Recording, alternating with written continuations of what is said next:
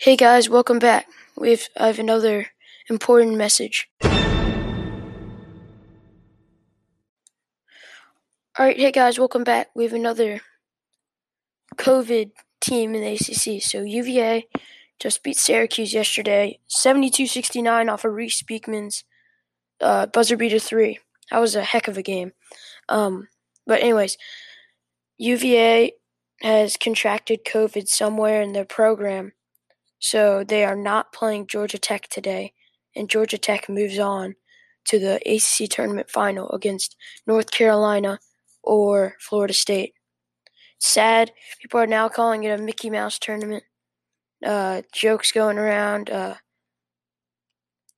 It just gets annoying because if UVA had won, let's just say theoretically they win the ACC tournament, they could have improved to a 3 or a 2 seed in the tournament. Or now they're hopefully Syracuse is okay. I mean, what if someone on UVA was infected during the game?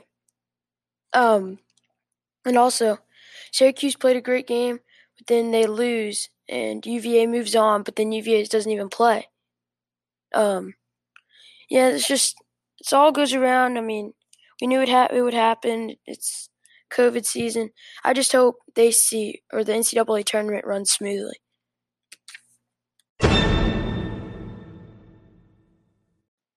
Thank you guys for listening. Talk to you next time on the show. I'm Preston Green, and thank you for listening.